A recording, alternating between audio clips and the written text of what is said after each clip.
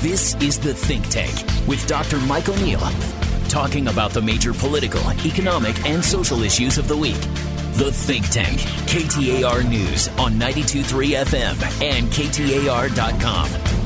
Topic of the week, book banning and other forms of censorship. We have two very interesting guests. Both are reformed journalists and current authors, Jana Brumersbach and Camille Kimball. To both of you, welcome back to this Think Tank.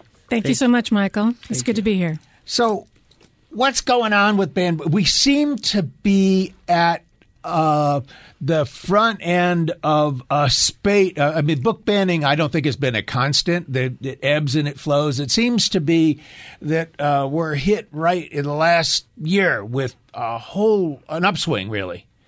What's going on? Well, it seems to me that we have seen in the past individual school districts and schools taking books out of their curriculum, but I don't know that we have seen in the modern era this level of state laws being written to ban books and to ban any certain topics of teaching, which we have a bill in Arizona right now that's making its way through, which is appalling, a House bill. So I do think that there's something new here. Although it's a very old thing, I think this particular stripe we're experiencing right now is a little bit new. Jana? I think that we've always had censorship. I mean, in 1885, they censored Huckleberry The Finn? Adventures of Huckleberry Finn, right? And before that, they had done a religious treatise that they didn't like. So there's always been an uncomfortable level of people that are just not. They just don't like ideas, and they don't like people learning new things. But now I think we've entered a whole new era. I think I totally agree in that we are now trying to criminalize the reading and writing of books. And we're trying to give prison terms to teachers who would dare to teach and use a book or have a different book in their thing. And so we got such a surplus of teachers, and we've got right? Exactly, so we can get rid of them so easily. But and the range is going so wide. I mean, they're going to the great classics of American literature, and they're looking at things, and they're just deciding ridiculous things. A woman in Texas didn't want people to read Michelle Obama's obituary, her biography, right? It's a biography of a first lady because it made her uncomfortable. I hope to God it made her uncomfortable. I hope this white Karen got so uncomfortable she couldn't even breathe. Isn't that something? The fundamentals on which there is the disagreement. There are people who say we want to ban this because it makes me feel uncomfortable, and most people who teach literature will say, "Good. That's the whole purpose of good literature is to make you feel uncomfortable." Right. And the purpose of feeling uncomfortable is to grow. Right. It's not just that people want to make you miserable with their words. They want you to reflect. They want you to grow. They want you to see the world possibly in a new way and make it a better one. Right. Because we can't all have all the experiences. I mean, I'm a white woman. I'll never understand. I'll never have the black experience or Hispanic experience or Chinese experience or a Native American experience. But I can read those books and I can try to understand what's going on in those minds and how that culture works. You're a sentient being. Right. You can, if you read with a sensitivity, it may not be quite the same as experiencing it. But you can get close if it's well-written literature and you're receptive to it. Right. One of the best lines is on Facebook. A mother asked her 9-year-old daughter, as a little white girl, how do you feel reading these books? And they thought about that. It makes you uncomfortable. And she says, I think the only white people who are uncomfortable reading this are people who want to do it all over again. Oh, wow. Perfect. It's out of the mouths of babes. Yeah. Exactly. So I think that's one of the things that's happening is that you've got the division in this country, which Donald Trump is the master charge of I believe, has created a whole new thread of ugliness that's spreading around. And that part of that ugliness is to say anything that I don't like, anything that's just not kind of my little side of the world, I don't want anybody exposed to. And that's just it's just ignorant. It's ignorance and it's prejudice and it's silly. This gets me to the question. I listen to the discourse right now about this, And there's something that on the face of it sounds like it makes a certain amount of sense. And you think about it for a minute and you realize, no, absolutely not. And that is the notion that parents ought to be able to control what their kids read. Mm-hmm. You can't run a school that way. Mm-hmm. Every parent's going to have a different idea. And secondly, teachers are there because they know something. Mm-hmm. Well, and thirdly, and perhaps the most practical thing to consider, and I read a lot of stories about this in the last few days, people telling stories of being a teenager or almost a teenager and a book being banned in their school, Catholic school, or, their classroom or something. And by noon, you better believe I had that book. And I passed it around to all my friends. And they're doing that now. They're holding rallies in these southern states that are banning books. They are buying copies of the book and they're handing them out for free at the rallies. But most of all, we are living in the 21st century, and every one of these parents who is, upset about some book at school, that book is available in that kid's bedroom online, where mom and dad aren't looking. Wouldn't you rather have that book be discussed with an educated adult in the room, a teacher?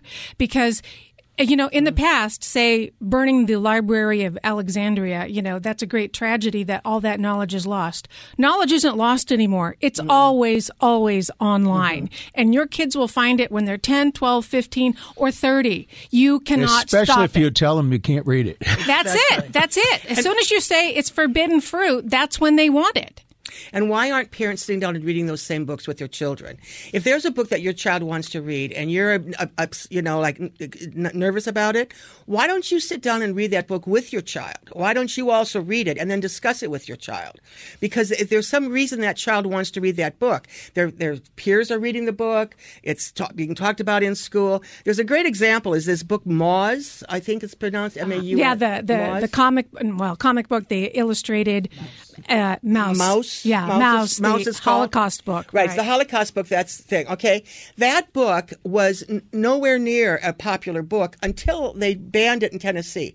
It is now totally out of print on Amazon. You can't get it in your bookstores. Everybody's trying to get it online. I mean, it created an enormous thing. So the best thing that ever happened to that book was being banned in Tennessee. Right, because it creates now everybody the market. wanted to read What it. was the argument? And the argument was that it was that it told the story of the Holocaust, and that this was a terrible upsetting thing. Upsetting to people. Well, yeah, if you're not upset reading about the Holocaust, what are you upset? You're likely a psychopath, and we need to know about right, you. Exactly. The book that I find just absolutely astonishing is The Diary of Anne Frank. Yeah. I give that book to every girl that I know who reaches about 10 years of age, because it's in the book that I think that about that age is when that girl should be reading and understanding what happened to that little girl. So I bought hundreds of copies of that book over the years. Good for you. And the thought that somebody would find that book offensive, that they would find a child who was murdered after her family hid out for over 2 years during the Holocaust. I mean, to me is so unbelievable. But then also I found in 1 year they banned the Bible. So somebody also out there was like, not so saying. Well, the Bible's got a lot of racy stuff in it. It does. The Bible has more racy stuff. So I've got stuff in it I couldn't read on the air. It has incest. It has violence. It has fratricide. It has drunkenness. It has everything you could want in a thriller, a banned thriller. We never read that part in Catholic school. Well, let me tell you, little boy, I got some things to teach you. They sanitized that part. We'll be back. Jana Boomersbach and Camille Kimball talking censorship, book banning, and the like when we return in just a moment in the Think Tank. The Think Tank, KTAR News on 92.3 FM and KTAR.com. We're talking about banned books and censorship. When I thought about this, I came up with three categories of things that I think have been traditionally censored. One is anything having to do with sex, in particular anything that promotes as acceptable anything other than ultra-traditional notion. So homosexuality or anything outside the bounds of marital sex. maybe even that sometimes. 2, religion is real big. 3, politics of a sort that's unacceptable to whoever's wanting to do the censorship. And Camille suggested that I've left out a 4th thing, which is certainly big, race, which I would assume under politics, but 3 or 4 things depending on how you count them. The racial of these, it seems race right now is the most recent kind of bubbling up. Would you agree with that? Yeah, I would say that our current tsunami of book banning fervor started with the New York Times 1619 project. Right-wingers got very upset about it. They went after the scholar that was responsible for the 1619 project, which was a special edition that was devoted to the history of racism in this country and black contributions to this country as well. And it went from the first thing they did was ban the teaching of the 1619 project in the public schools in these certain states and areas. And from there, they suddenly came upon a college-level course of study called critical race theory that they thought, we can build on all the fervor we stirred up over 1619 project, and we can get all these right-wing parents upset about critical race theory, which is not taught in public primary education. Well, it's described to me by a guest here once more as a law school concept than even a collegiate level. Yes, exactly. So we have, it metastasizes.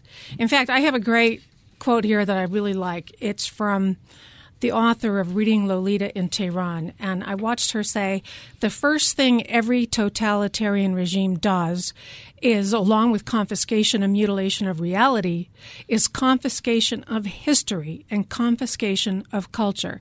It certainly happened in my experience when I was living in Iran. So when you are banning books, it metastasizes. And when you are banning books, you are not being American. You're being like an Iranian cleric. Mm-hmm. Go live in Iran or Afghanistan if you want to be able to ban books. That is un-American. It's totalitarian. I agree. It's like the Taliban taking over, Yes. It's the other team. The same league, other team. The other team.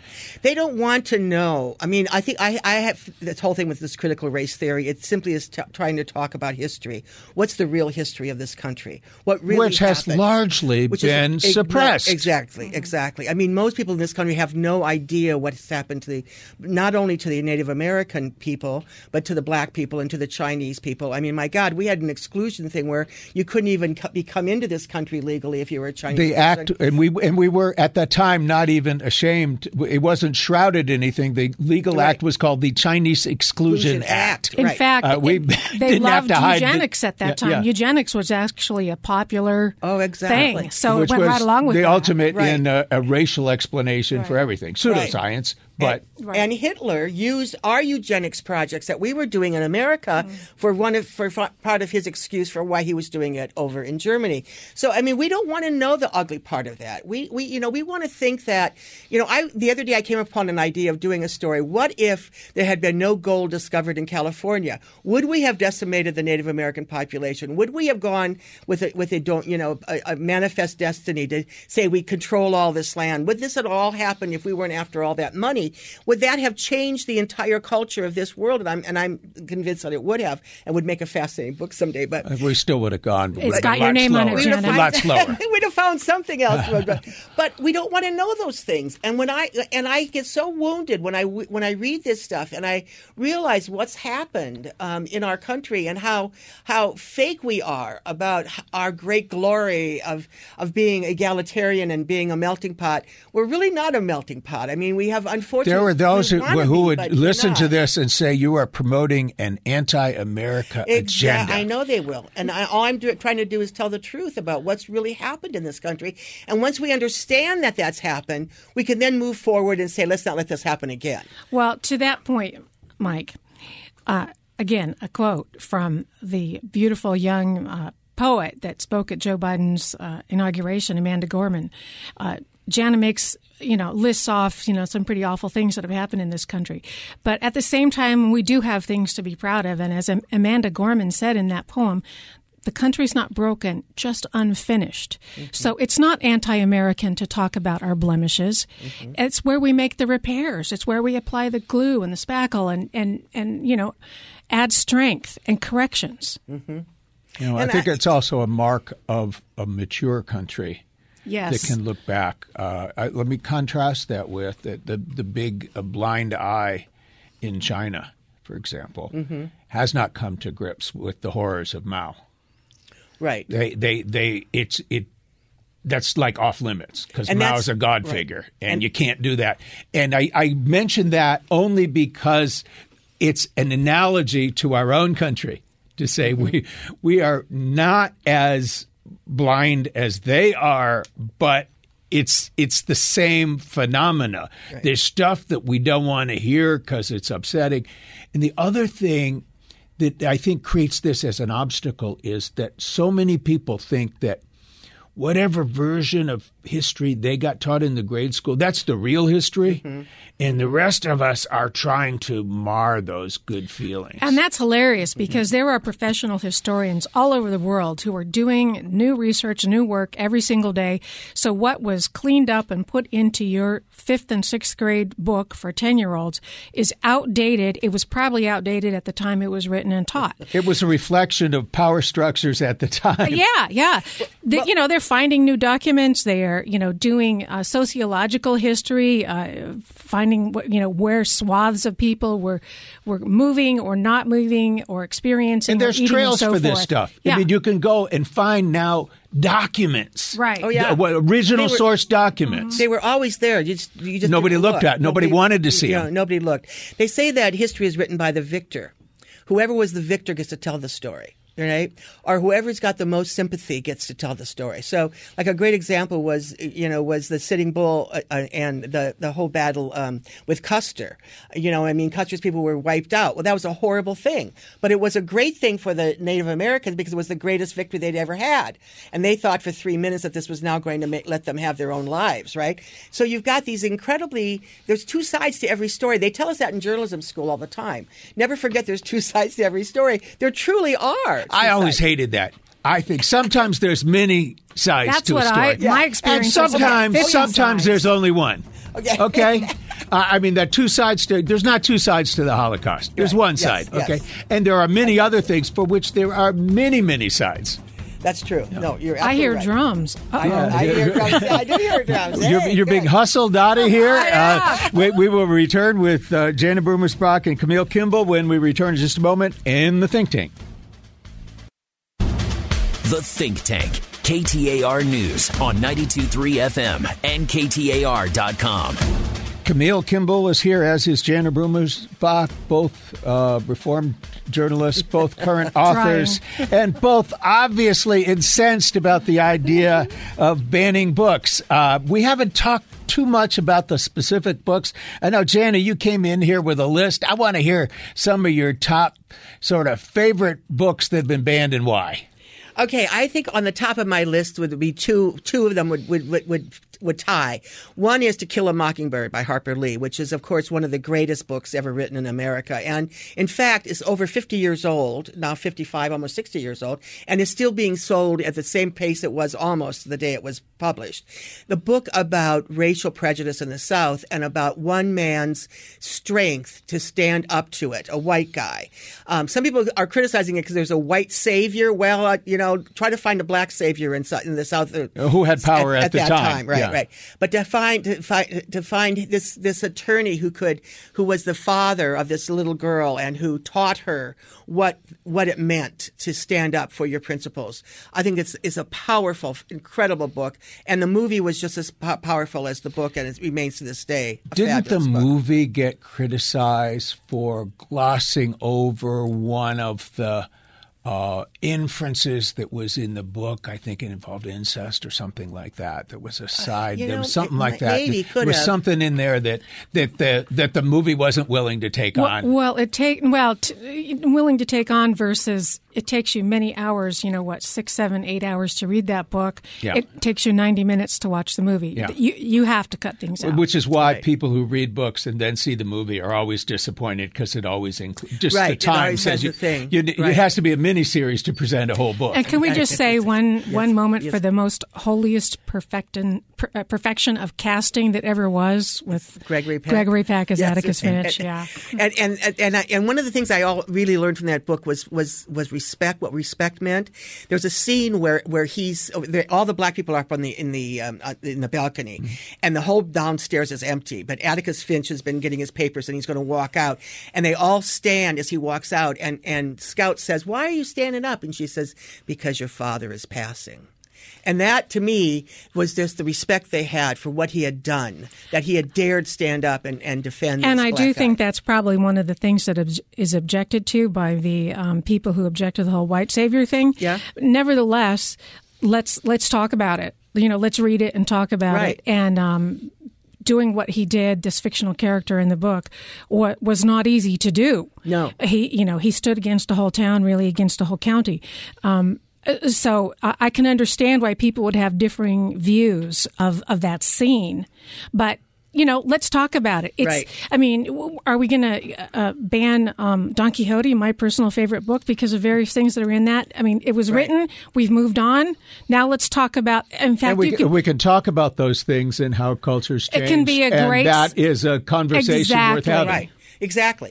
I see it as respect, and I see that it was people who understood respect and honored respect. Anyway, and my second book that would tie with that would be, of course, Margaret Atwood's The Handmaid's Tale, which, of course, tells the story of men who take over the world and women have no power whatsoever, and they rape women as though they're their wives. They keep their wives on a pedestal. They have these children. They screw around at night, secretly. It's an incredible thing of male power and male domination that every person must read, because there are too many people in this country that would like to go to that scene as the everyday standard. And I think that book is incredibly important for people to read. I first read that book at least 25 years ago when it first came out, whenever that was, and it has haunted me ever since. Me too. And I just want to insert one word into your description of the plot, and that is the rape of the women as if they were their wives. It's ritualized rape. Exactly. So they put a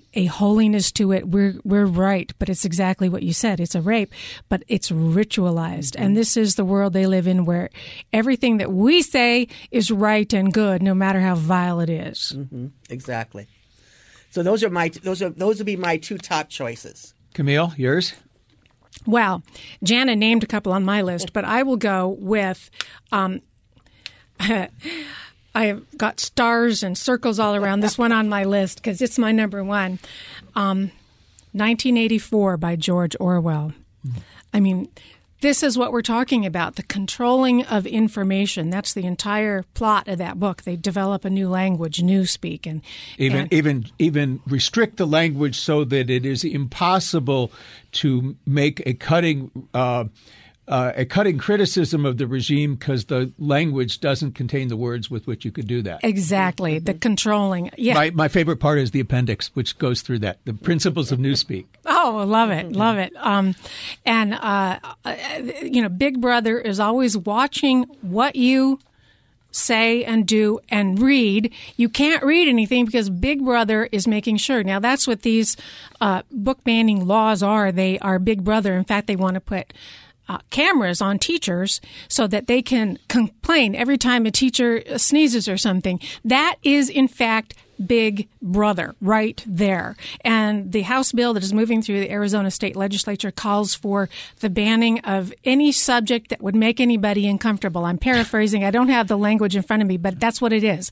And there's nothing left. Yeah, I know. And it specifically bans teaching any topic that would make anyone feel comfortable that they were being blamed by sex or race or religion. Well, how are you going to teach anything whatsoever? I guess we never had a civil war in this country. I guess we never had Jim Crow. I guess we never had heroes like Sojourner Truth and Harriet Tubman and Frederick Douglass and Martin Luther King. And you could just go on and on and on. You can't talk about the suffragettes because, that would make men feel bad. Boys feel bad because men deprived women. So the fact that 1984 is on this list of banned books is the supreme irony to me. And Big Brother's getting the last laugh. It was a book about the evils of banning thought. Yeah. Right, exactly. Exactly. All right. And my second book, and by the way, I'm going from the list, in case people wanted to look it up and look a little more at this, I'm going by a list from the American Library Association, where they have compiled a list of the most banned books. And right there, almost at the very top, Captain Underpants. Tell me, what's wrong with Captain Underpants? You're banning children's cartoons, little characters. Who's next? Mickey Mouse? Come on. M&M's. M&M's. Exactly. I heard a great quote that I thought was incredible. It said, "Censorship is the child of fear. It is the father of ignorance, and it is the weapon of tyrants." And I think that's what's happening here is you've got a fear. People are fearful because they've been told that they should be fearful, that there are too many bad things going on. There are too many other type of people that are running around in this world, and that we somehow can't share this planet with each other. The ignorance that goes on with so many of these arguments, and then the idea that they can decide that they're going to make rules for everybody, and under the guise that they are trying to be free. It's the absolute opposite of what they're actually trying to do. Can you reach out to the parents who are upset when they see something that sets them off? Whether I think very often it's any sexual reference at all is high on the list of that, as is race. Something that. I listened to this, and we're on the same page, but I'm not sure there's anything here that if you spoke to an audience of parents who are incensed about what might be being taught in our schools would speak to them. Can you speak to them at all? I don't know. I mean, I'm not a parent myself, and so I only have honorary, nieces and nephews and people in my life. But I think that when you get to the point where you are dogmatic about what's going on, when you've decided that you are right and everybody else is wrong, it's just like trying to fight them over COVID or trying to fight them over Trump. I mean, there's no reason to even discuss it with them because it's futile. You're just wasting your time. They're entrenched and their heels are dug in, and they're going to just stay where they are. But I think that good teachers and good librarians, I think it's going to be their challenge to face this and to try to, in some way, break through. Well, I'm a little more hopeful than Jana. Okay. I will try to speak to them, and also I would add to your list of who needs to break through this besides teachers and librarians. I think we have to, because it as Azar Nafisi says, a regime will do this, and they will encroach. To me, I speak to the parents. I say, consider what the idea of America is about. America is about openness. It is about the marketplace of ideas. And if you are so fearful of all ideas, then you're living in the wrong country, right? Where is your patriotism if you can't support the basic American ideal of the marketplace of ideas? I would also say I put the Captain Underpants on my list for a reason of my top two, because if you start with something that really makes you uncomfortable, like, a book about, gay people for some reason, or a book about race, you are going to end up putting on more and more things on that list until you're down to Captain Underpants. What was the objection to Captain? I don't know. I can't imagine. Maybe because he's not wearing pants over his pants. Take a look at Daffy Duck, But that is my appeal to parents and to the people who support these bands.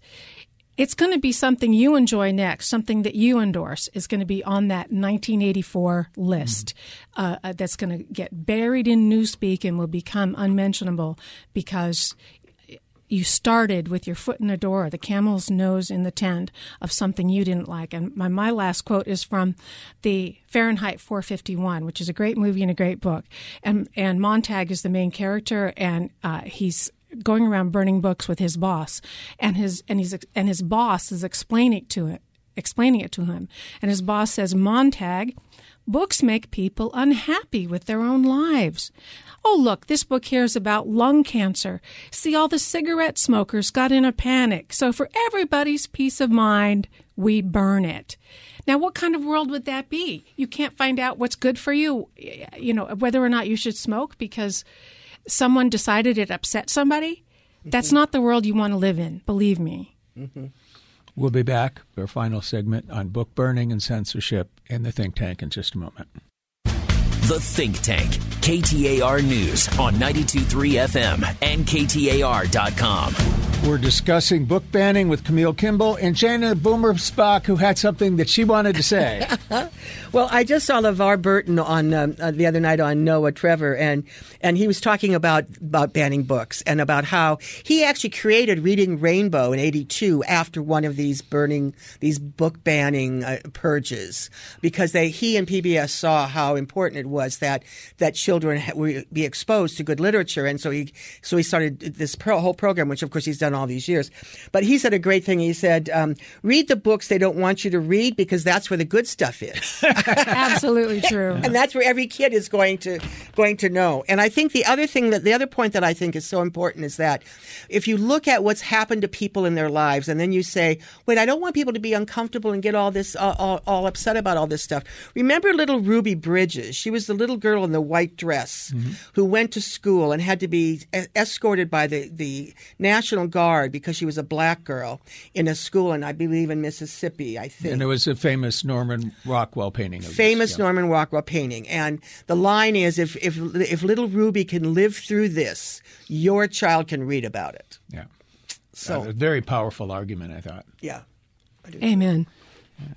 Hey, one of the things that I think kind of ties to this, we're just at the end, or no, really the middle of the Palin trial, sued the New York Times for defamation. And while the case got thrown out, she's going to appeal, and what she's trying to do is to take down. There's currently a higher standard if you say something bad about a public figure, where you have to show actual malice rather than just what you've said. If you made the statements against her and she wasn't a public figure, there might have been some liability there. In the case of the New York Times, an absolute defense is it was done without any malice. It was truly an accident. And the point is that if you want to have a free press, you want them to be accurate, but honest mistakes will be made. And if you are going to severely penalize the press for any supposed mistake, then you're not going to have a free press anymore. Mm-hmm. The standard that established that, I'm sorry, was I New York Times versus Sullivan. Sullivan, right? Yeah. And I read up on a little bit of the history of Sullivan, or what came before Sullivan, and it is pretty ugly. There are editors throughout the country, and what do you know? Very, very often black, who got put in prison for making some mistake in the newspaper, not committing libel, just putting some mistake. And it was Sullivan that put an end to that you have to have actual malice. You can't just have a typo or get the day wrong or something. And you don't go to prison. You have a civil fine. And you make a correction. You make a correction and an apology. Which in this case, the Times rather quickly. They've done everything that you could hope for if you felt truly harmed by this. The other thing about the Palin trial, so you wouldn't want to see Sullivan brought down, because then everyone's at risk. She seems to think that they can because the Supreme Court is sufficiently conservative. Then that is going to bring down. This is what I think about this Supreme Court. They may be what they are, but they're highly educated, thinking people, and they know that the ecosystem of the right wing is full of lies and slander. So if they bring down Sullivan, they have left wide open all protections gone for the ecosystems of the media that put them in place. Fox News tells lies 24 hours a day, and they lose lawsuits regularly. This will pretty much shut them down, I would think, and many other right-wing media. The other thing about the Palin trial in specific is an element for slander. You have to show some harm.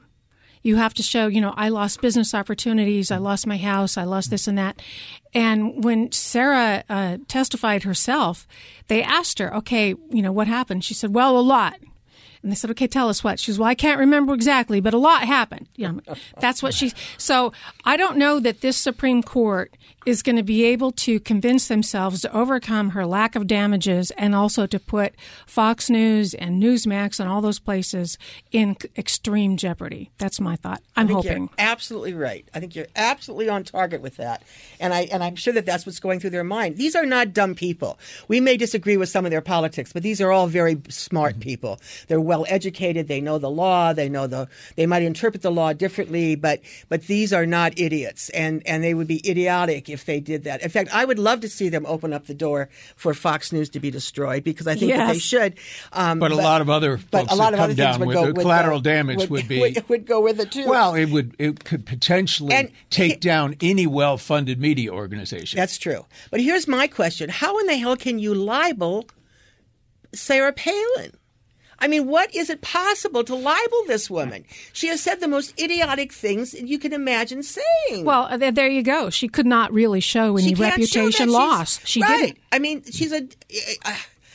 I just find the thing quite humorous myself.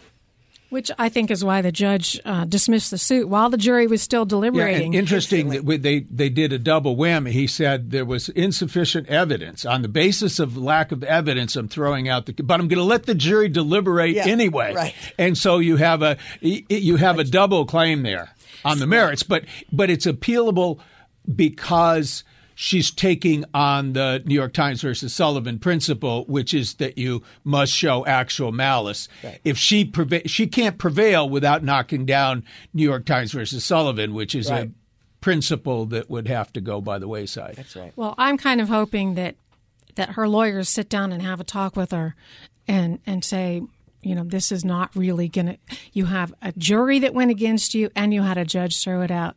And so maybe this is not – even if you want to bring that argument, this is the case. Right. This is not the case for that. Yeah. In fact, maybe it's not her lawyers who have that conversation with her. Maybe it's other people influencers in the right-wing sphere. Somebody's paying for that. Yeah, I was going to say, I think as the person's going to write the check to say, okay, I'm not writing any more checks. Right. Are you kidding? I'm throwing Look my money for a away. different case. Look for a different case. If those pockets are deep enough and we don't know who they are, it could be rather insignificant depending on, whose money is funding that. Yeah, that's true. Because I don't think anybody would have taken that one on contingency. No. Even with the absence of damages, she could even prevail and collect 50 cents. Yeah, right. Right. Try to live on a third of that. Yeah. It reminds me of the old novel QB7. I think that's how that ended. He prevailed and was awarded $1 for reputation damages because it was the court statement. That's what we think you're worth. So what? How we've been in a spate of. We've got a couple of minutes. Spate of court. What do you think's in the future? The immediate future. We're going to come to our senses. I'm banning books and the like. I mean. Oh, I think we're going to end up probably back in a more normal stance than before, and I think that points that were made earlier that the books that they're banning are going to be well read, they're going to be well sought out. Kids are going to gravitate toward them. The kids, but maybe not some of them whose parents are incensed. Maybe that's the hope is. Well, there's a thing in religious circles about being a preacher's kid. The kid who is the daughter or the son of the preacher is the one who's most likely to go out and seek these forbidden things. So I think that by that principle, you're going to see a lot of these kids, there's going to be whispering. Kids always want to rebel. In fact, that's exactly the age when they, start pulling away from their parents because that's the natural course of things. I do think you're going to see kids looking for those books. They'll find them online. They'll share them with each other. Well, they'll find them in the libraries. They're not. Well, if they succeed in getting them out of the libraries, they will find them online. Yeah. Mm-hmm. But you know how you know that there's something really going on when every year in September the American Library Association has a banned book week in which they focus on books that people are trying to ban, so that you know that these books are happening. I think we've also all seen the displays in some of the better bookstores where they promote. It's a pretty good reading list to ban books. Exactly. And thank you very much, Jana Boomersbach, Camille Kimball. Hope you come back soon. It's been such a pleasure. It has been indeed a pleasure. Need to reach me? The website is MikeO'Neill.org. That's a vehicle. A gateway to email and other social media as well. See you next week in the Think Tank.